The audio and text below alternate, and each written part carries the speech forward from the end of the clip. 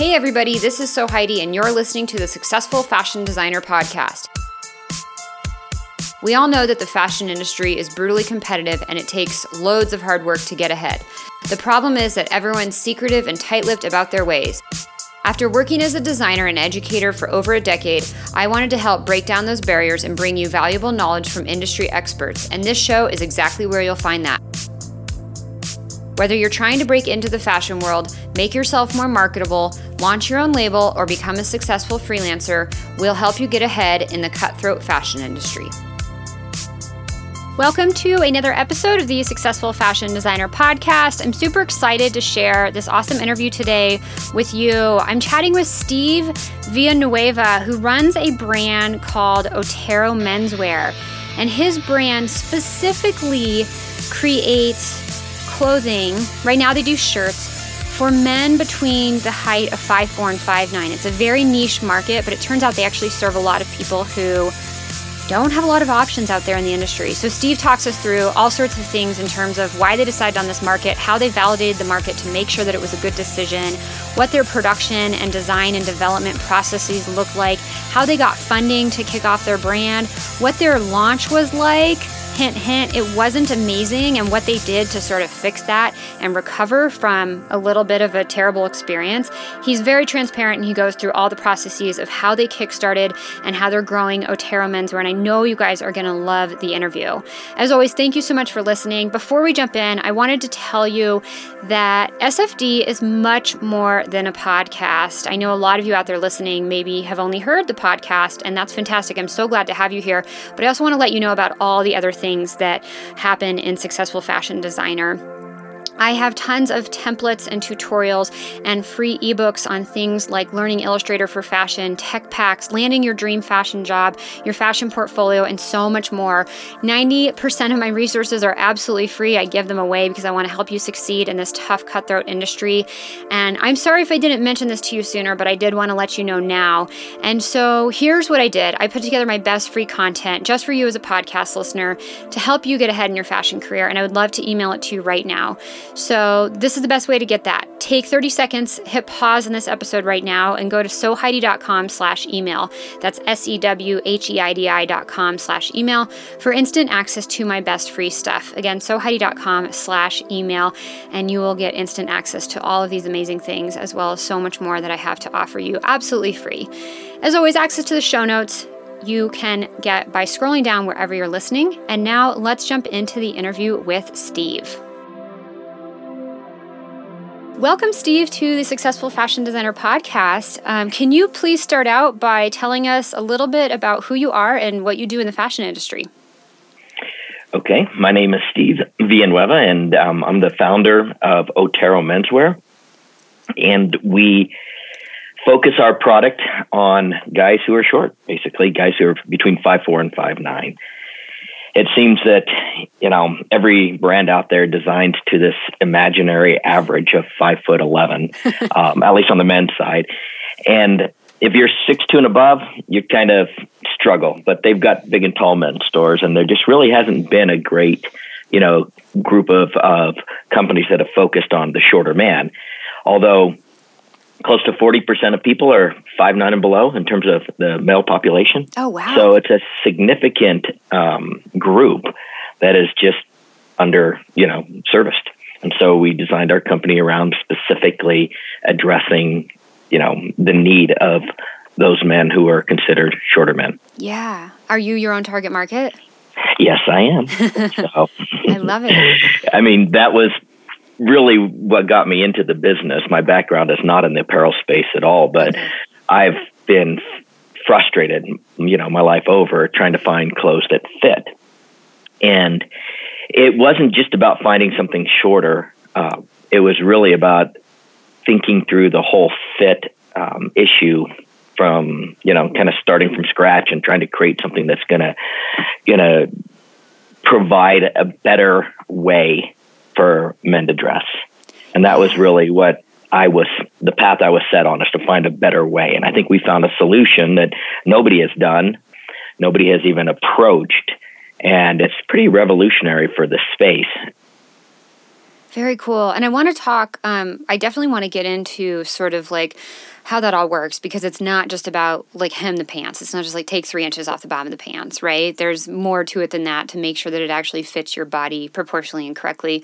But before we get into the nitty gritty of that, give us a little background on like when did you start and how did that all look? I mean, you said you didn't come from a fashion background. What was your background, and like how did you really kick this off? Well, my background's pretty extensive. I have a business background, and I ended up deciding, I'm going to do something completely different. So I went to law school. So I went to Stanford back in the day, got out of school and worked in the Silicon Valley doing transactional corporate work, doing mergers, acquisitions, venture capital fundings. I was very focused on the startup community. Okay. So in that, I had a very, appetite that was building and building and building to be involved in the startup arena. From there, I practiced for a number of years, decided that, law was too restricting, too narrow. So quit law, went back to school, got an MBA. And from that, really focused in on just learning how to understand business from end to end. And I had some really phenomenal opportunities, largely in the electronic spaces with companies like Dell, IBM, Flextronics, where I got to pretty much learn the business from design and development all the way through, the providing the product to the customer. So from the finance side, through the accounting side, through the procurement side, through, all the engineering piece, to the sales, marketing, and ultimately logistics and delivery. So I've had pretty unique opportunity to not be funneled into a specific area, but to work at an executive level across the companies. And even though it wasn't in fashion and apparel specifically, you were able, obviously it's the processes crossover. Correct. What I've learned in all my years is that it really doesn't matter what you're putting through the funnel. It's about understanding the business and understanding why things need to be done, how they need to be done, and the most efficient way to get those things done. It's about knowing how to develop the relationships to, get things done. So it's much more about understanding the process. And I think a lot of people in the startup world specifically, but at any business level, fails when they don't have a clear end-to-end understanding. There's a lot of, for instance, on the apparel side, I've talked to so many designers who have great ideas and great designs and, are really strong on the aesthetic aspect of the business. But when it comes to actually how to develop a supplier relationship, how to, source overseas, how to, import product in, how to, the nuts and bolts of the business, they have no idea, and they fall or they get into relationships that just take advantage of them. Yeah. So I've found again that whether, no matter what you're putting down the line, it's really about knowing the end to end of the business. And I went from some of those larger companies to being much more entrepreneurial, and kind of deep dived into the smaller startup realm with a furniture design company. I started a natural foods company out of Boulder, Colorado. I was one of the founders of Hope Foods, which makes Hope Hummus, which was one of the kind of only organic hummus solutions that was out there. So I've done food, I've done, furniture, I've done medical equipment, I've done a lot of different things. And so by the time I decided I want to enter this apparel space, it was really about, understanding the technology and what I can bring to, the technology, understanding how the industry has approached, solutions that have been really in place since the 40s. I mean, our whole sizing system really came out of World War II. Mm-hmm. Prior to World War II, people got clothes custom made. But once the government needed, millions and millions of clothes that were standard sizes, that kind of just became the thing and carried over through the industries. And not a lot has changed since then. And so, and even though there's a standard, every brand is a little bit off, a little bit different, which is really apparent in women's wear, but less so in men's wear. But there still is a brand to brand, kind of feel you've got to get. But nobody has really looked at it and said, how do we do this different? So I started off trying to really understand the technology before I kind of dove into what, designs I desired. I had already that in my head, in my heart. I kind of wanted a fashion forward looking clothes that had very nice design elements to them, but were not too much. So they could fit both in a casual as well as a very professional kind of setting. So that's kind of what I was going for in terms of the tech, the design aesthetic. But I really first wanted to understand the business, understand the, ethnography analysis around why men buy, how do they buy, what is their emotions about buying. And so we kind of, our team spent a lot of time studying those things before we even took the step of venturing into the business side. And how, where are we at in a timeline? Like, when did you really kind of start kicking this off with what I hear as like customer research? 2016. Okay, so we're recording August of 2019, so roughly 3 years. Is that fair? Right. Okay. Yeah, so I started the research in early 2016. We ended up incorporating in October of 2016, and then launched the product, 15 months after that. Okay, but you started with the customer research phase. Is that what I'm hearing? Okay. So, talk a little bit about that, because we've had some other guests on the show, and, customer research is something I can literally nerd out on for like days. We won't bore the listeners too much, but it's such a valuable stage of the process. So can you talk a little bit about what exactly you guys did to understand your potential customer and make sure there was a need and a demand, and then figure out how you could meet that through your research? What exactly did you guys do? Well, the first thing we wanted to do was understand behavior. And so we literally went and stood at malls and stood in department stores and watched men and women come into a men's department and just see what they did. And it was really interesting because it drove a lot. It helped us define kind of our core messaging. So what you found is that if a guy walks in alone, he pretty much just beelines to the area that he knows, grabs the thing he's used to in black or gray or whatever, or blue, and takes off. But if he walks in with a woman, they walk in the men's department, and quickly he's trying to get away from her. And he goes to try to go to his the place that he knows to get his thing zone. And get out. And all of a sudden she circles back around and says, "Oh, I think you need to try that in green or red or yellow," and, he kind of gets deflated and has to go, and he tries on multiple things. And that's how that process works. So he wants to get in and out. She wants to redesign him. And that was an interesting thing, because what you find out, so we followed on that with actual interviews, and we conducted a bunch of interviews of people, both through an interviewing firm as well as our own kind of just walking up to people. And what you find out is that what drives that behavior of men is actually something that is common to both men and women, and that is body shame issues. Guys have as much body shame issues as women. It's just that we don't share it in culturally as part of our group environment. Women talk about it. They share, they laugh, they cry. It's part of their relationship. And for guys, they never venture past that line, even though it's all an internalized experience. So you have to understand that when a woman looks at you and says, "I think you need to try this," or "What were you thinking? You need to try this," a guy just deflates and becomes, tiny, and it's hurtful. And guys, for the most part, no matter what age they are still the little boy who wants mommy to just say, "Oh, you're so handsome, my little boy. You're just my beautiful little boy." And that's what they're wanting to have in that experience. And when that doesn't happen, there's no doubt that the advice that he is receiving is probably far better than what he would have chosen on his own. It still hits them emotionally in that way, and it creates a body shame issue. And he doesn't want to put on a shirt that he thinks looks good and somebody then says it doesn't. Someone who's a female who's important to him. And so... Well, hold on. So what kind of questions exactly were you asking? Because, it sounds like you got some really deep feedback on just sort of like the psychology behind a lot of this, which I think is so important in the research and the product development process. But you said you worked through an interview firm, and then you just did some random interviews where you just kind of walked up to people. But what exactly were you asking?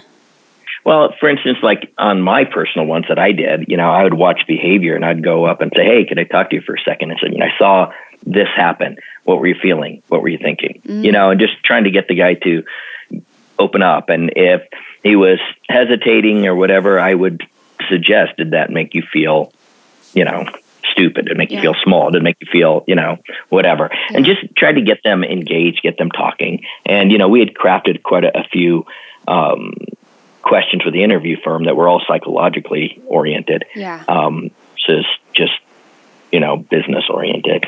Because I really wanted to get in the head. I knew how I felt as a shorter man specifically.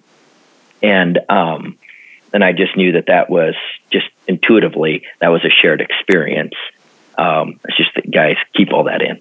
So I just wanted to tap into it. Yeah. And confirm that, for instance, what it led is one of our core messaging and how it also altered my design. But the core, and I'll get to the design part, but on the core messaging side, it really drove the message of confidence. Yeah. And how to feel confident and how to be confident and knowing that you look in a certain way that you can walk into a room with confidence. And that was kind of drove a big piece of our messaging of Otero Menswear. Yeah, and so it's like really kind of digging to the bottom of the feeling and the emotion behind this behavior and these actions that you see the customer taking in the store when they're trying things on, or like how they feel about it. But like you said, you just kind of have to understand those feelings and ask about them. Like, I noticed you did this. How did you feel? And then it sounds like a lot of that came back to like, oh, I don't feel so great about my body. And turns out a lot of us don't. And if you can turn that around with clothes that make them feel confident, make them feel good in their body, then that gives you an advantage to sell. In theory, yes. Yeah, in theory. We'll get to that. Okay, so you do all the customer research, and then you feel like you have an understanding, and what comes next? So the next piece was is finding the right kind of technical designer who could work with me and really help bring my vision to light. Okay. And also at the same time, we started working on the key kind of branding pieces and, messaging and what was going to define us, what was going to be our look, what was going to be the style that our branding was going to communicate.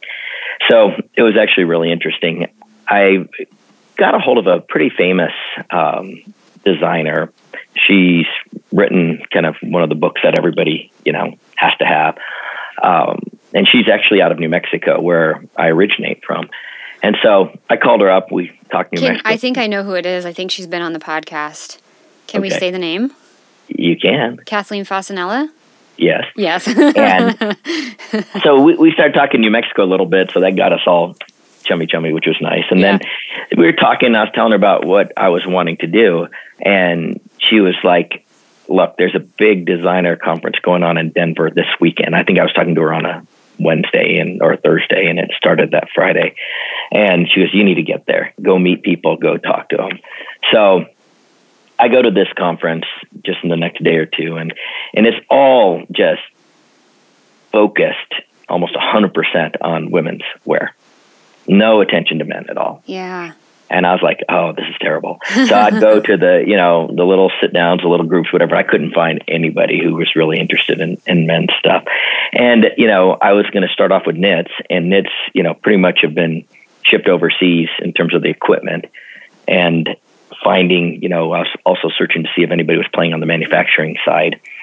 And, no, nobody who could do, kind of men's apparel at any kind of reasonable rate, or even did they want to disrupt their line for a new startup.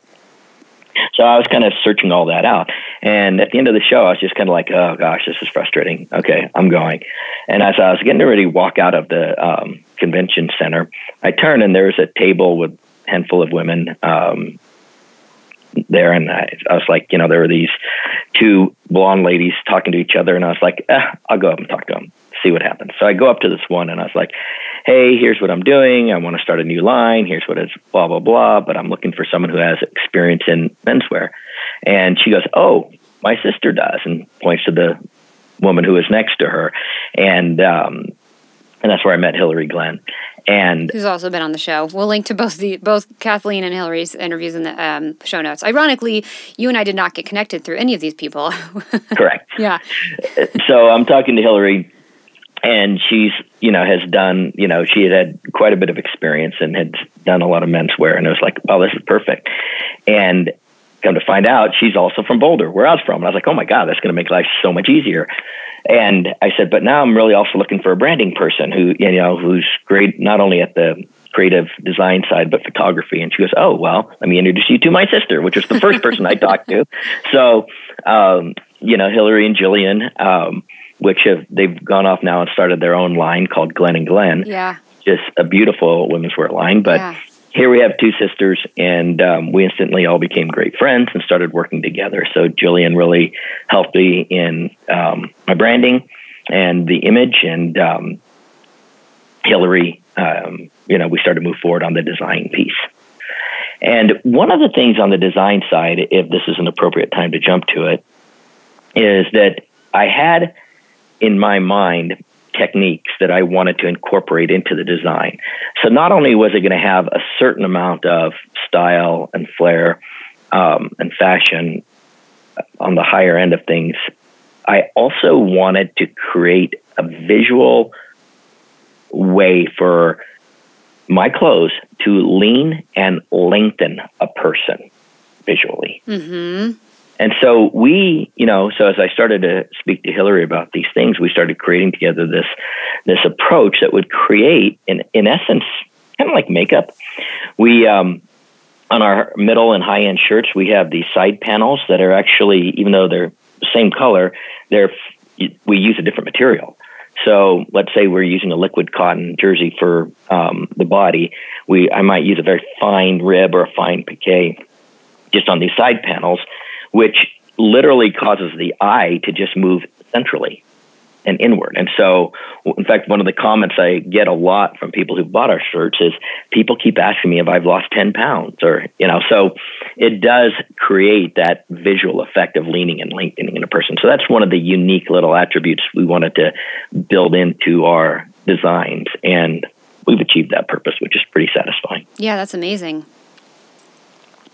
Okay, so you start working with Hillary and Jillian, and you guys kind of kick off on design and some technical. Is this when you start figuring out some of the fit stuff, or where does that come in?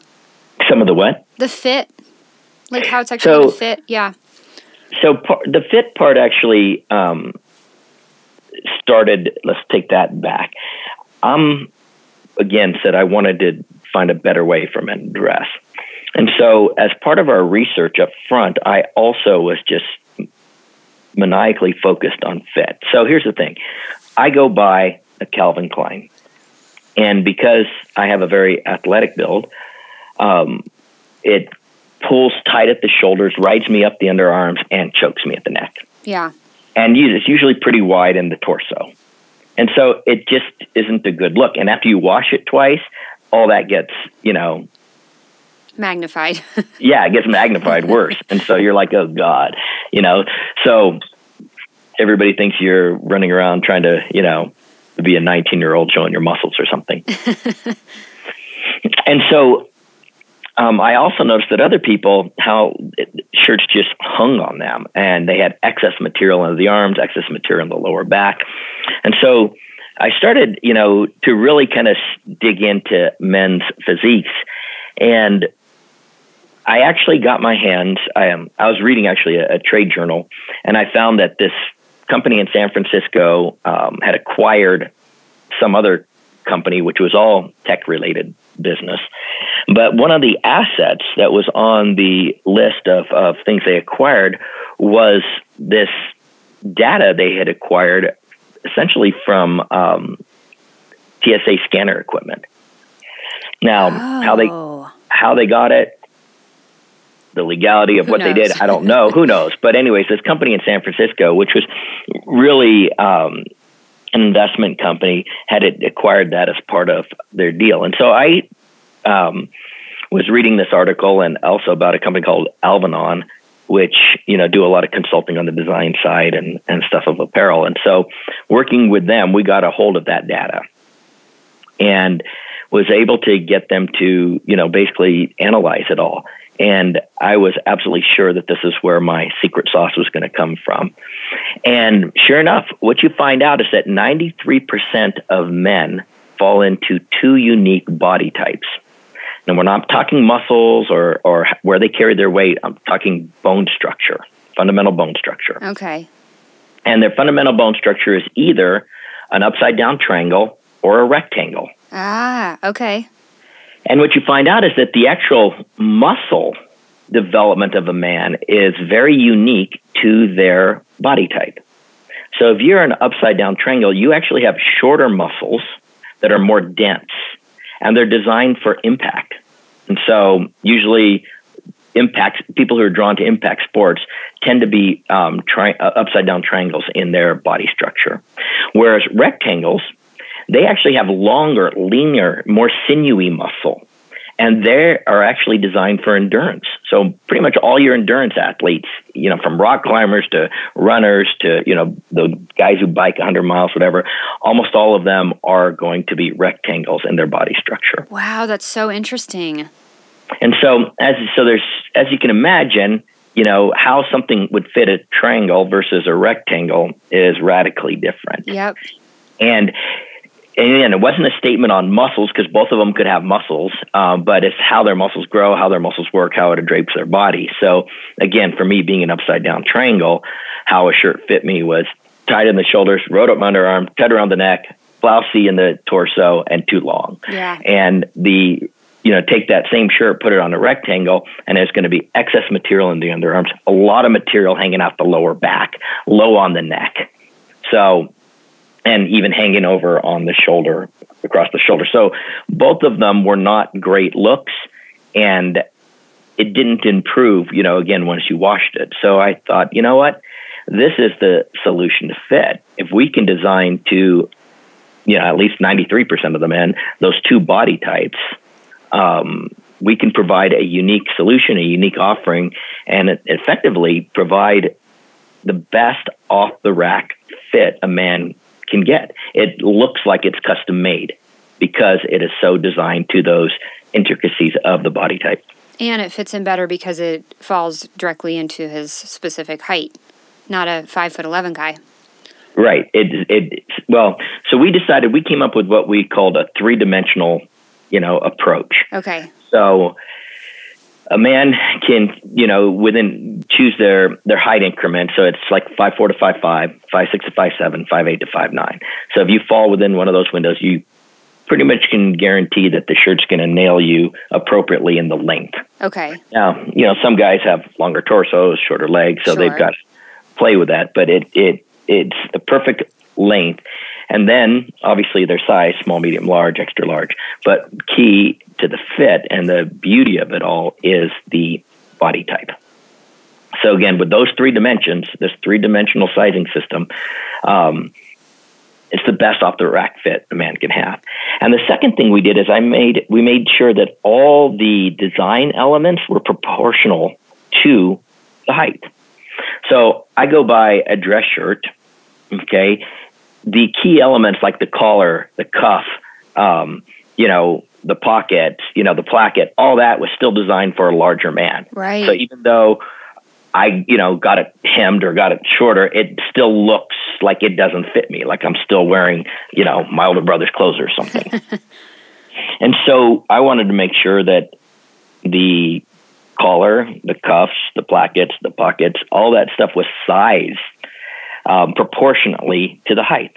So that, again, when you put on the shirt, it looks like it was made specifically for you. Yeah. And that's what we've done in Otero. We've provided a perfect fit, basically, for those two body types. And with the proportionality, it looks like it was a custom-made shirt. So do you have... You said there's the 5'4" to 5'6", 5'4" to 5'5", 5'6" to 5'7", and 5'8" to 5'9". Those are 3 different fits you have, plus you have the triangle and the rectangle. Mm-hmm. So that's 3 times those 2. You're already at 6. We're at 21 when you're all said and large, done. Extra large. So you guys really did segment it out to all those different... You got a lot of fits. Correct. Ah, wow. Which...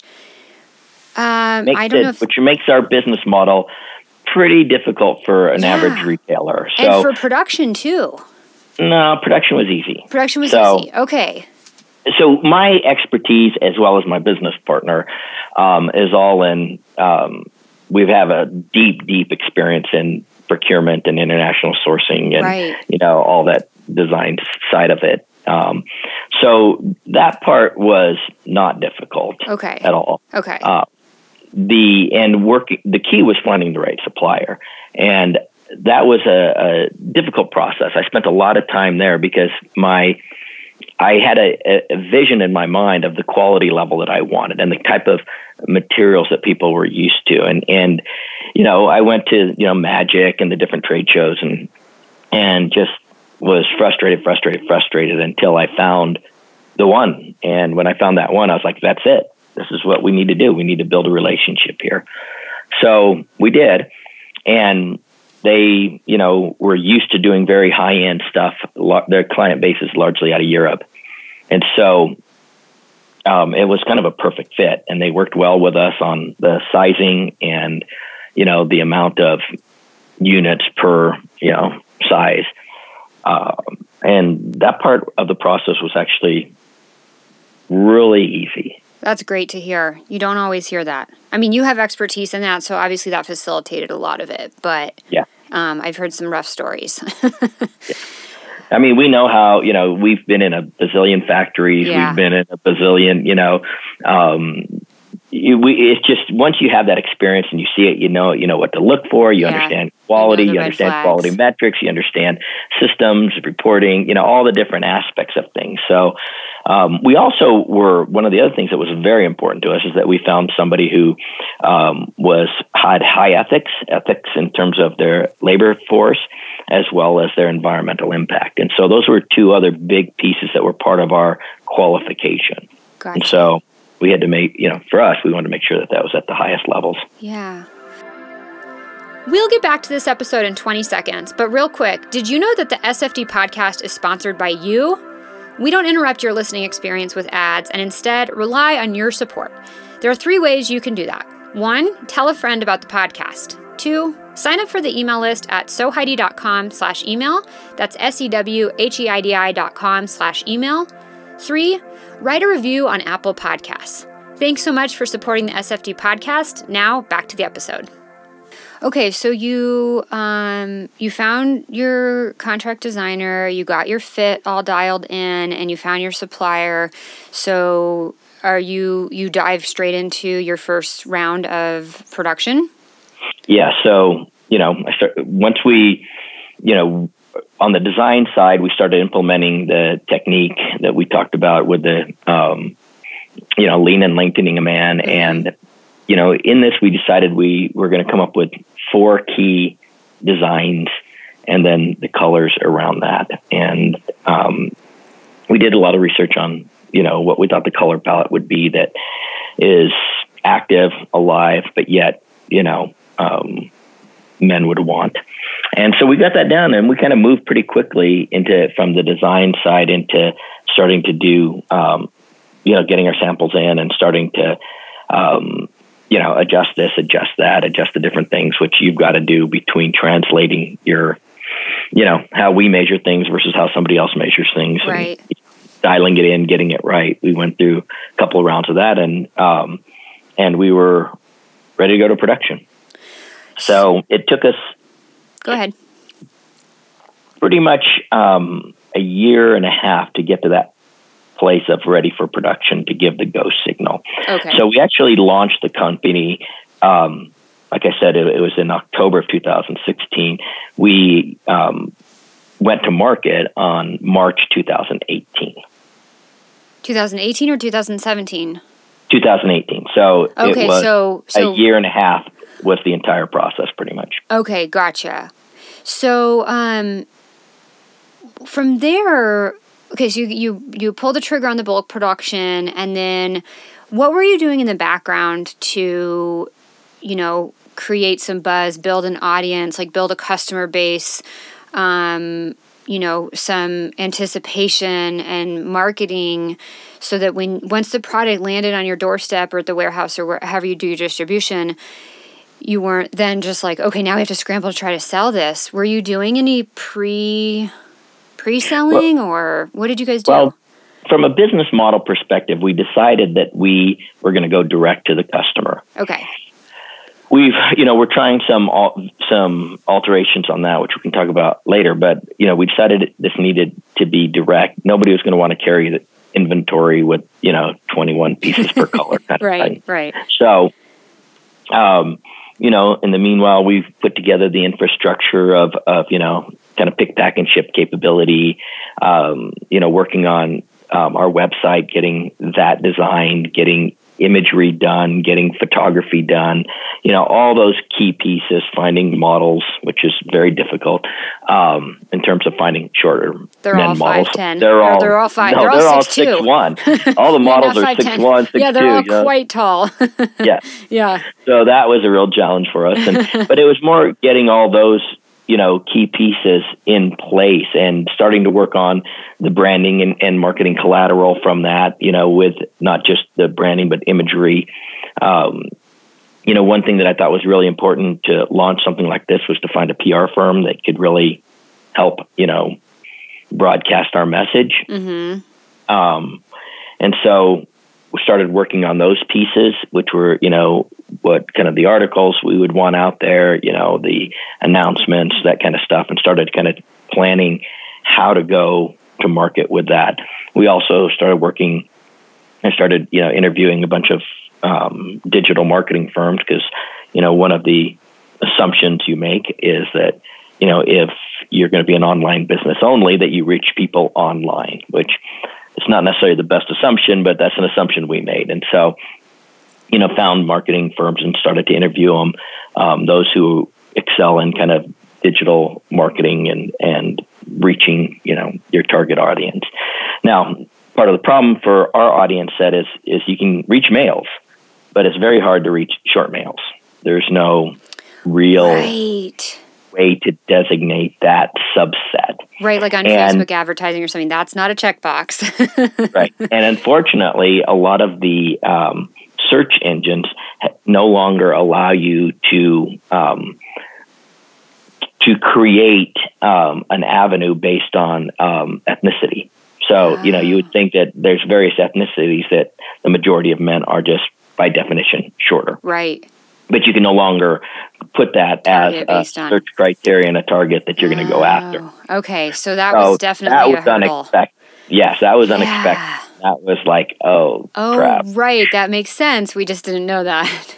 Right, which means that, in theory, 60% of your dollar that you spend is going to be wasted. Right. So, with 40% of the market being the shorter men. So what we decided to do is then pick just certain number of cities that had a high concentration of certain ethnicities, realizing that that's going to change that ratio a bit. Gotcha. And those are the key places that we focused our marketing on, is just those handful of key cities.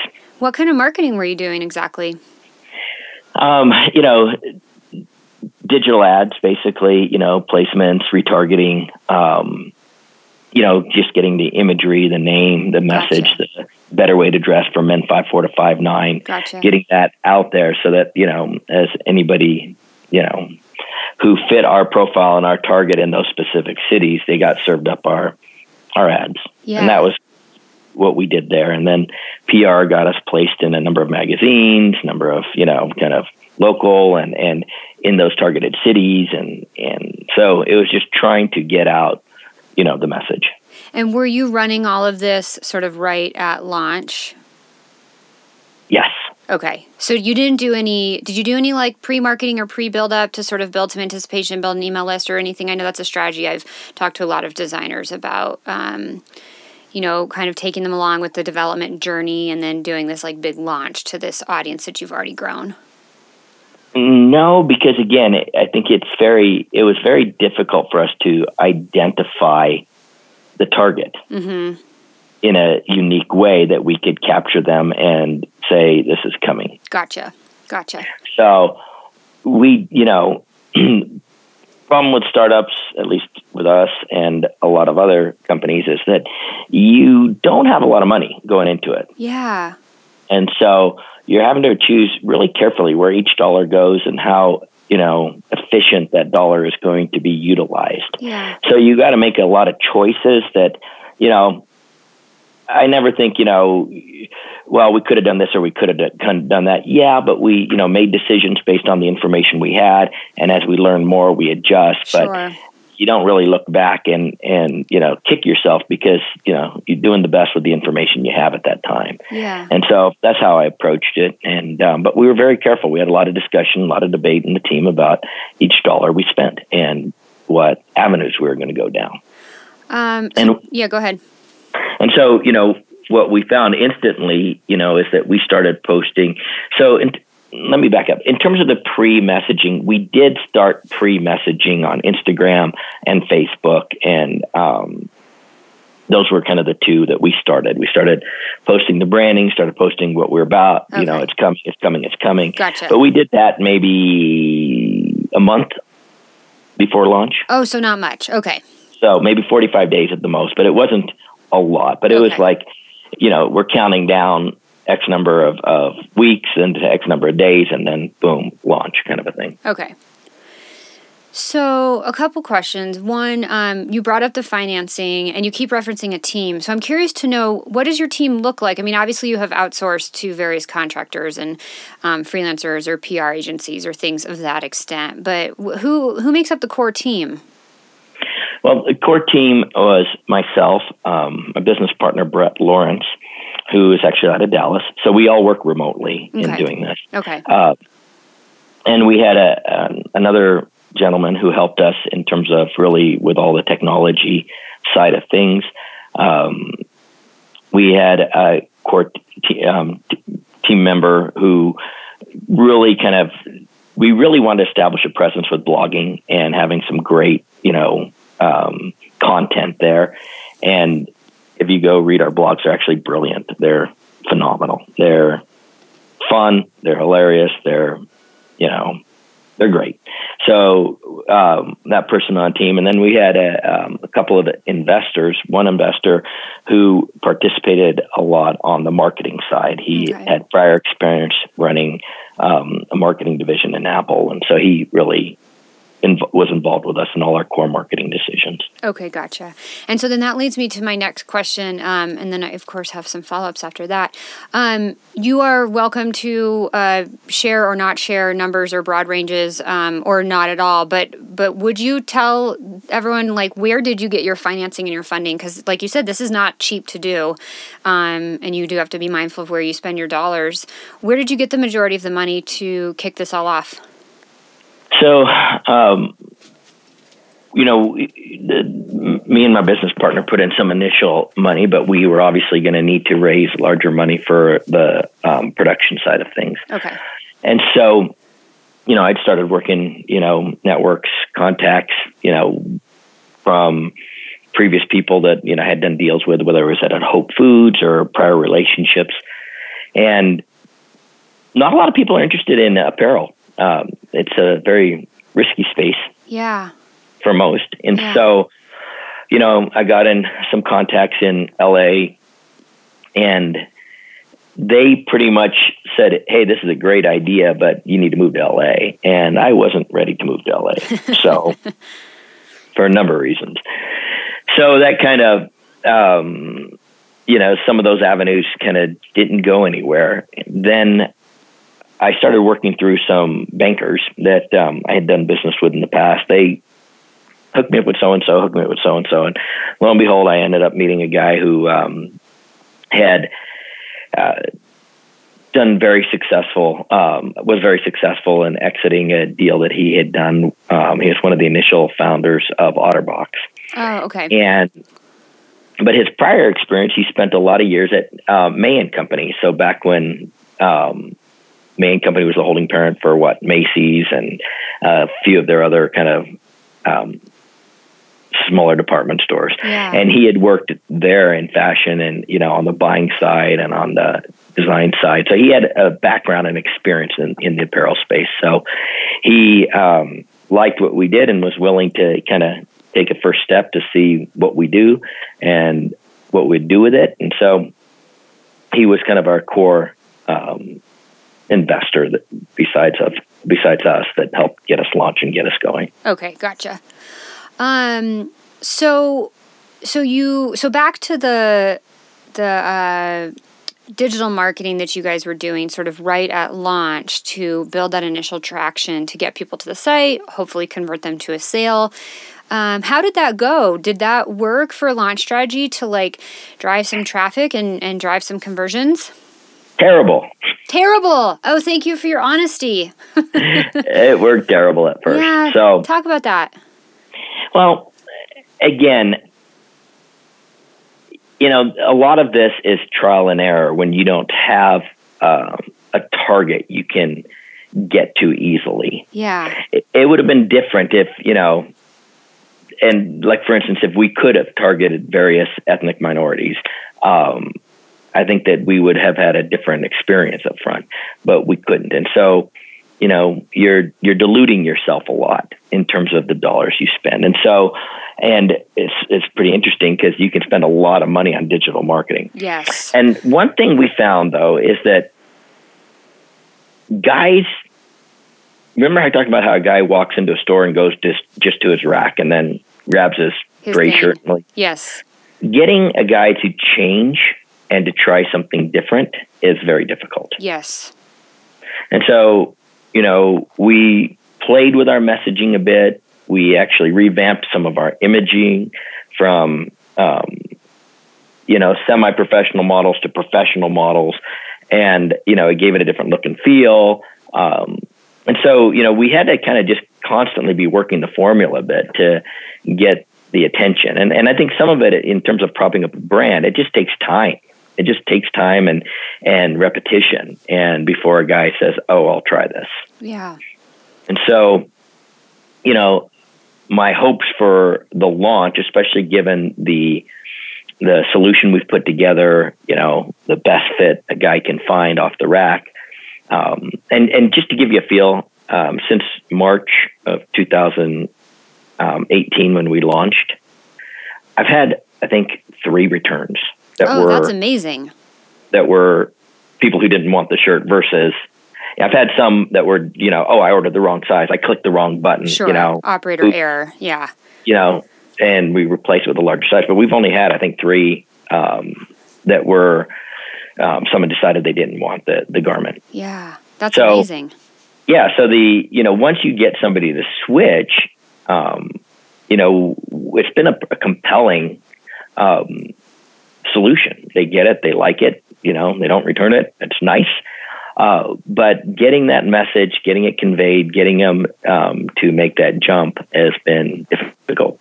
And so it takes time and consistency. And one of the things that, you're tempted to do when things aren't going as fast is change your, is think, did we get something wrong in the core message, and I've been really saying, no, this is a better way to dress for men 5'4" to 5'9", and we need to stick with that. We need to help people understand that there's a better way, and and let the images, let the activity on what we're doing, because right now social media is pretty much your main avenue. If you don't burn a lot of money sending up digital ads, right? And so it's consistency, messaging, confidence. And we've kind of been sticking with that theme now for quite a while to help get our base and continue to grow from there. But launch was very painful. It was very difficult. Yeah. Not from an operations perspective. We nailed it all. We nailed everything. We nailed the timing. All that went perfect. But, the initial performance was just swallow hard and say, oh, God. What's going on and how do we fix this? Yeah. Right. So you slowly tweaked some things. Like you said, you adjusted your imagery a little bit. And did you continue doing the digital messaging with these adjustments until you saw some stuff that started working? Or did you just switch to social media? Or what did you really do to kind of continue, pushing the product and promoting it and start getting some of that traction? Mainly, we stopped spending as much money on actual direct digital marketing focused far more on AdWords and driving people to our site. Okay. And I think the investment in AdWords and then heavy on social media. So LinkedIn, Instagram, and Facebook. And the messages are different on LinkedIn, for instance. It's much more professional and very different than what we're doing on Instagram and Facebook. Started doing, ads, buying ads in Facebook and Instagram. Those brought a lot of people to our site. And I also took kind of the low end of our product set and our accessories, which is another thing I haven't talked about yet. We also have a line of men accessories. So we've got some great tees, polos, and some handmade kind of leather accessories. And I got the lower price shirts and accessories on Amazon. And so we're starting to develop that channel as well. Oh, interesting. How's that going? How long have you been doing that? Just the last few months. Okay. And, it's starting. Again, it can go a lot faster if you got a lot of money to burn on advertising, but we don't. So we're working with coupons and doing things that are more lower priced as a startup can do. Right. And, just slowly and steadily gaining traffic. And so it sounds like you're maybe focusing, like you said, with the digital ads, you're trying to target this 5'4" to 5'9" guy, which is very hard to do because there's no data on people's height. But with some of the AdWords and being very strategic with that, maybe if guys are searching for, shirts for short guys or something like that, you can be picked up a lot more easily based off of those matches. Right. And so, we've successfully just targeted from when you first launch, you're on page 3 or 5 of, any Google search and getting, working it and creating content, especially like with the blogs and backlinks and all the tricks that you do to, have Google rank you higher and get yourself finally to a place where you appear on page 1. And so, each page that we grew in was something to celebrate, from page 5 to page 4, yay! Yeah. Page 4 to page 3, yay! I know. And so when you finally appear on page 1, you're like jumping up and down with a few yays. So has the blog helped with that? Because this is a strategy I've talked to other startup brands about that has worked really well for them. So it's like, I'm not just trying to get you to the main page of my site to buy my product, but I'm creating peripheral content that's still very relatable to you that might just come up. You're going to trip over this blog post. You said they're really awesome. They're fun. They're funny. And then they kind of fall more organically into your product. How have you seen results from that? I think that's a big piece of what has helped us improve our ranking in the organic Google searching. Yeah. So, we pay for some ads on, Google Alerts and stuff, so we show up there, but we wanted our organic searching to get, to improve. And I think the blogs had a huge impact on that. Okay. And they are. The writing is phenomenal, and the messaging in each one of them is really great. And, we cover all sorts of topics, that guys would generally be interested in. And, but, wouldn't necessarily just stop to go research it out or find it out unless, there was a very quick and easy way for it to be served up to them on a platter. Right, right. So, everything from favorite summer cocktails to,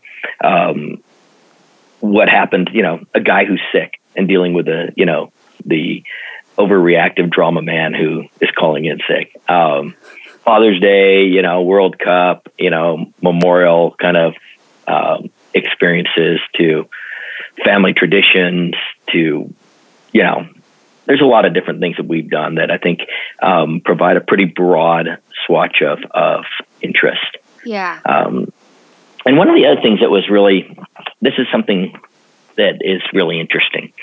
So when I first put together my business plan, I had a page that said, my dream is to have a virtual dressing room. I want men to be able to, and this goes to making sure that we don't have returns and stuff like that, is to somebody be able to try on the garment. And, so I started looking into all these technologies and people, one thing you find about guys, they will never take a picture of themselves and send it in to you, the majority of guys. So you're not going to be able to determine, fit or size by engaging a guy that way. Right. So I had this dream of doing a virtual dressing room. In all that development process, realized that there's just no way I can afford this. It's like the technology is like trying to build an e-commerce site 20 years ago. Like, you are just going to pay. Right. So come to find out, I think, when was it? I don't know, maybe 6 months after we had launched. I was out in New York for a meeting. So I meet this guy in the back of the room. I start talking to him. He's developed a system for a virtual dressing room, and him and I created a relationship. He liked us. So he got his team very active in developing and implementing this on our site, and it works brilliantly. It's integrated into our site, but when a person is accessing the dressing room, it's actually accessing their server, so it's not running off of ours, but it's seamless to the customer. Mm-hmm. So if you go to our site, there's a try it on button. And if you hit try it on, this little window opens up, and with 5 measurements, it will create a personal avatar. Mm-hmm. Now, the reason you only need 5 measurements is because Perfectly is the name of the company, have accessed tons of data on bodies, muscles, the physics of it all, and put together these amazing algorithms so that if you put in these 5 key measurements, it creates an avatar that's exactly your body shape. And you don't have to upload your picture, which is so awkward for anyone. Right. And so then you can do is drag the shirt over. It will recommend the shirt that if you had a style, it'll recommend your height, your size, and your body type. Sure. And you can turn it around 360 degrees. You can drill in to actually see my logo on the button. So the precision is amazing. And it also, which is really interesting, the technology is such that it changes based on the material. So we had to send them all our various materials. They were able to get that all digitized in a way that how our high-end mercerized cotton is going to fit on the avatar. Right. It's very different than how our cotton jersey shirt fits. Right. So how it lays, how it flows, where the creases are. And so you can have that on. And let's say that, somebody who maybe still wants something a larger size or a different, you can actually just go and say, oh, let me see how this would look in a medium versus a small, or how it would look in a 5'6", versus a 5'4", 5'5". Right. So you can just click and it will literally change, and you can see how it will look on your body. Yeah, that's amazing. Is that something when did you guys implement that? So we implemented that probably 9 months ago. Okay, and, so little like 6 months after launch or so. And so now if somebody, from that, they can just put add to cart, and it just is added to cart, and seamlessly they can continue shopping or trying a different shirt. Do you have any data or feedback from your customers on how that experience is, and if that's helped with getting them to convert to sale? Like, okay, you know what, this actually does look good on me and I can picture it, versus before you guys had that? I don't have any direct data except for the fact that I've only had 3 returns. Okay, I mean, that's pretty telling. In an industry where returns are usually very high. And those 3 returns happened in the probably within the first 4 or 5 months. Okay, so prior to the dressing room. Correct. Very cool. What was the name of the company again? Perfectly. Okay, we'll definitely link to that in the show notes. Yeah, and so in our, we definitely do a piece on them on our blog, which if somebody wanted to look at, they could understand it. But it's spelled Perfitly. Gotcha. Perfect. And so they've done I think a brilliant job. And they did a lot for accommodating us. In other words, they literally pulled in their development plan that was, 6 months out or 9 months out into our solution. So what we needed help drive them a little further, help them achieve, different things. And we were very involved in the process, which kept pushing them to, I think, really even improve their product. So they were very, the relationship was very collaborative and very positive and successful. Both groups really benefited from it. That's amazing. So it sounds like, yeah, you guys have implemented a lot of little tweaks. Like you said, you think you're doing the right thing in the moment. Sometimes you learn afterwards, we need this, we should have done that. But that's just part of the process. I mean, sometimes you just have to go through it yourself. You can hear all the lessons from all the other people and apply all the knowledge, from, all the other experience you've had. But like you said, sometimes you just learn. But it sounds like you guys are, getting to a really great spot. What do you have coming up for the next, 6 to 12 months?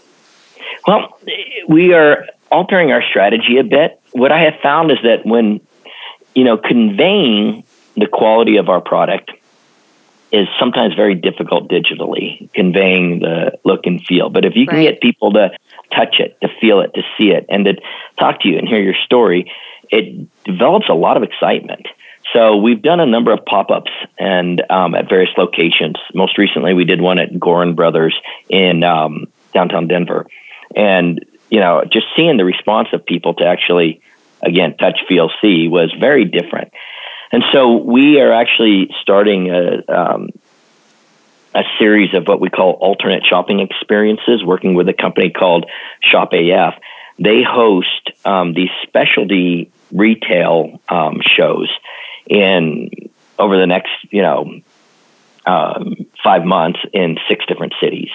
So Denver, Boston, Austin, New York, a couple other places.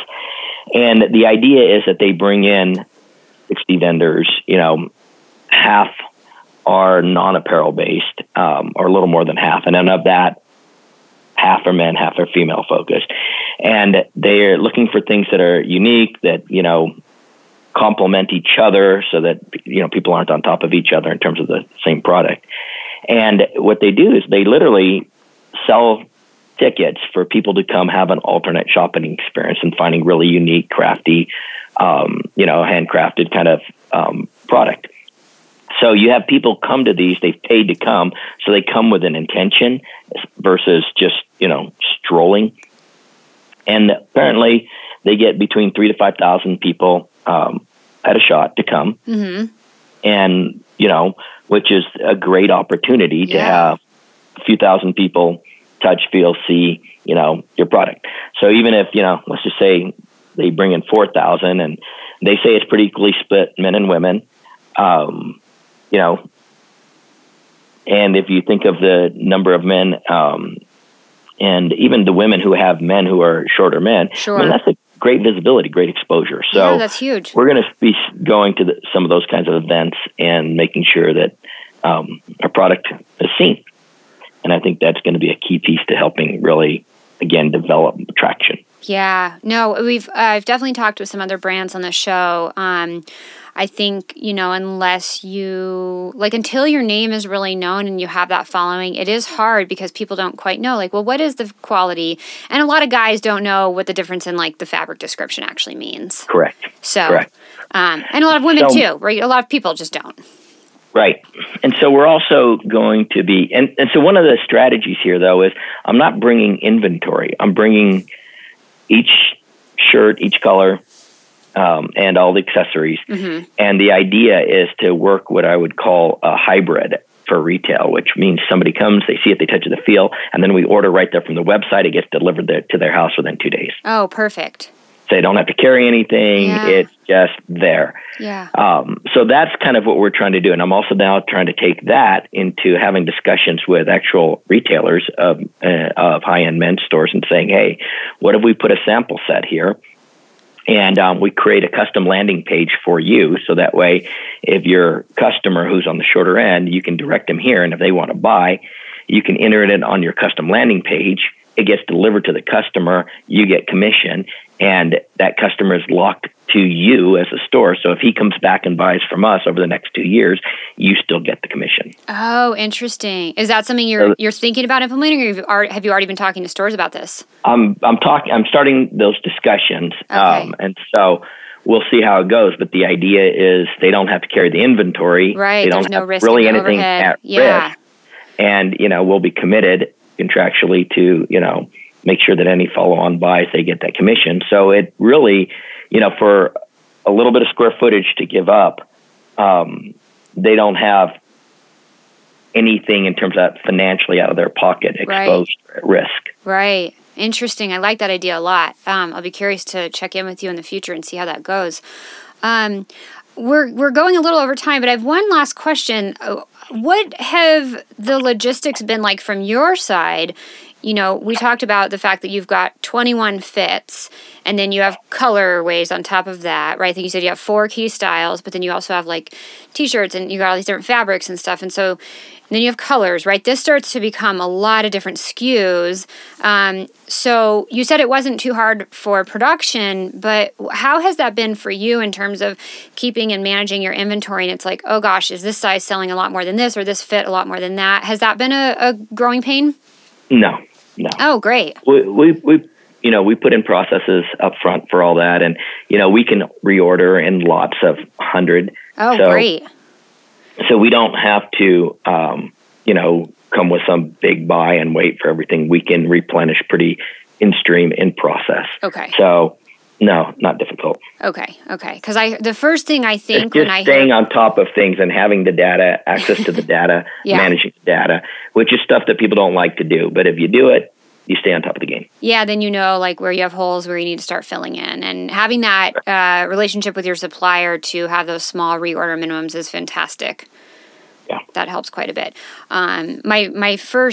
Whenever I hear people that are running so many SKUs, I'm like, oh my gosh, it's like you get spread so thin, and trying to like manage all those and making sure you have every size, every colorway, every fit. But it sounds like you have it dialed in, so that's fantastic. Yeah, and we got a pretty clear, reporting system, and so the data's very available to us. So we get to watch that, and when we need to move, we can move. Yeah, that's awesome. Well, Steve, it was so nice to chat with you. Where can everybody find you online and look a little bit more at what you guys are doing? Just Otero Menswear, and so on, Instagram, LinkedIn, Facebook, it's 2 words, or you can put it in as 1 word. Either way, it shows up. Okay. And our website is oteromenswear.com. OTERO menswear. Okay, perfect. Correct. So come visit and explore. Yeah, awesome. And then one last question I ask everybody at the end of the interview. What is one thing people never ask you about working in fashion that you wish they would?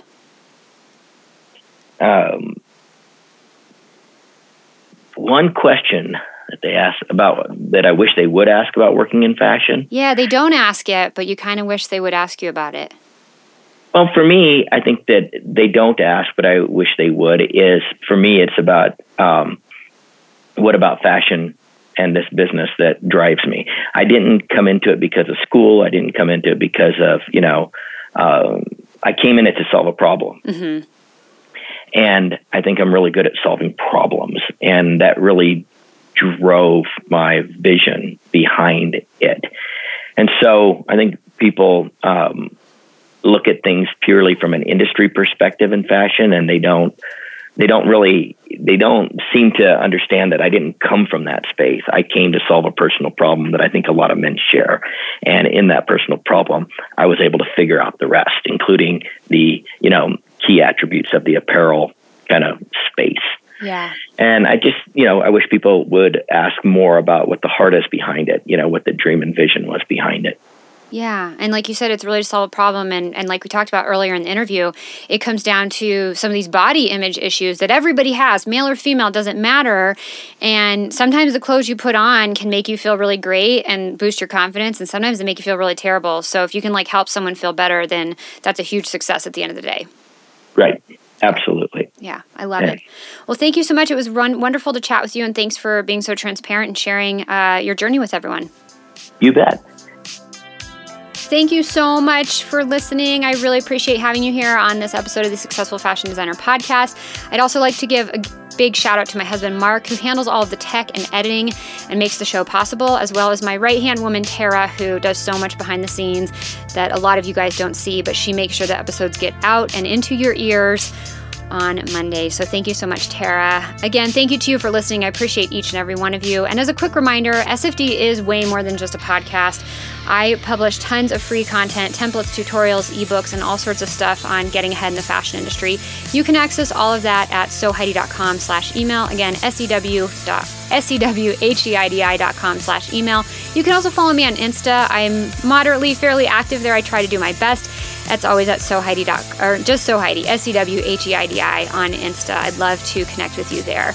As always, if you'd like to learn more about any of the resources mentioned in this episode, check out the show notes wherever you're listening. Thanks so much, and I'll talk to you in the next Successful Fashion Designer Podcast episode.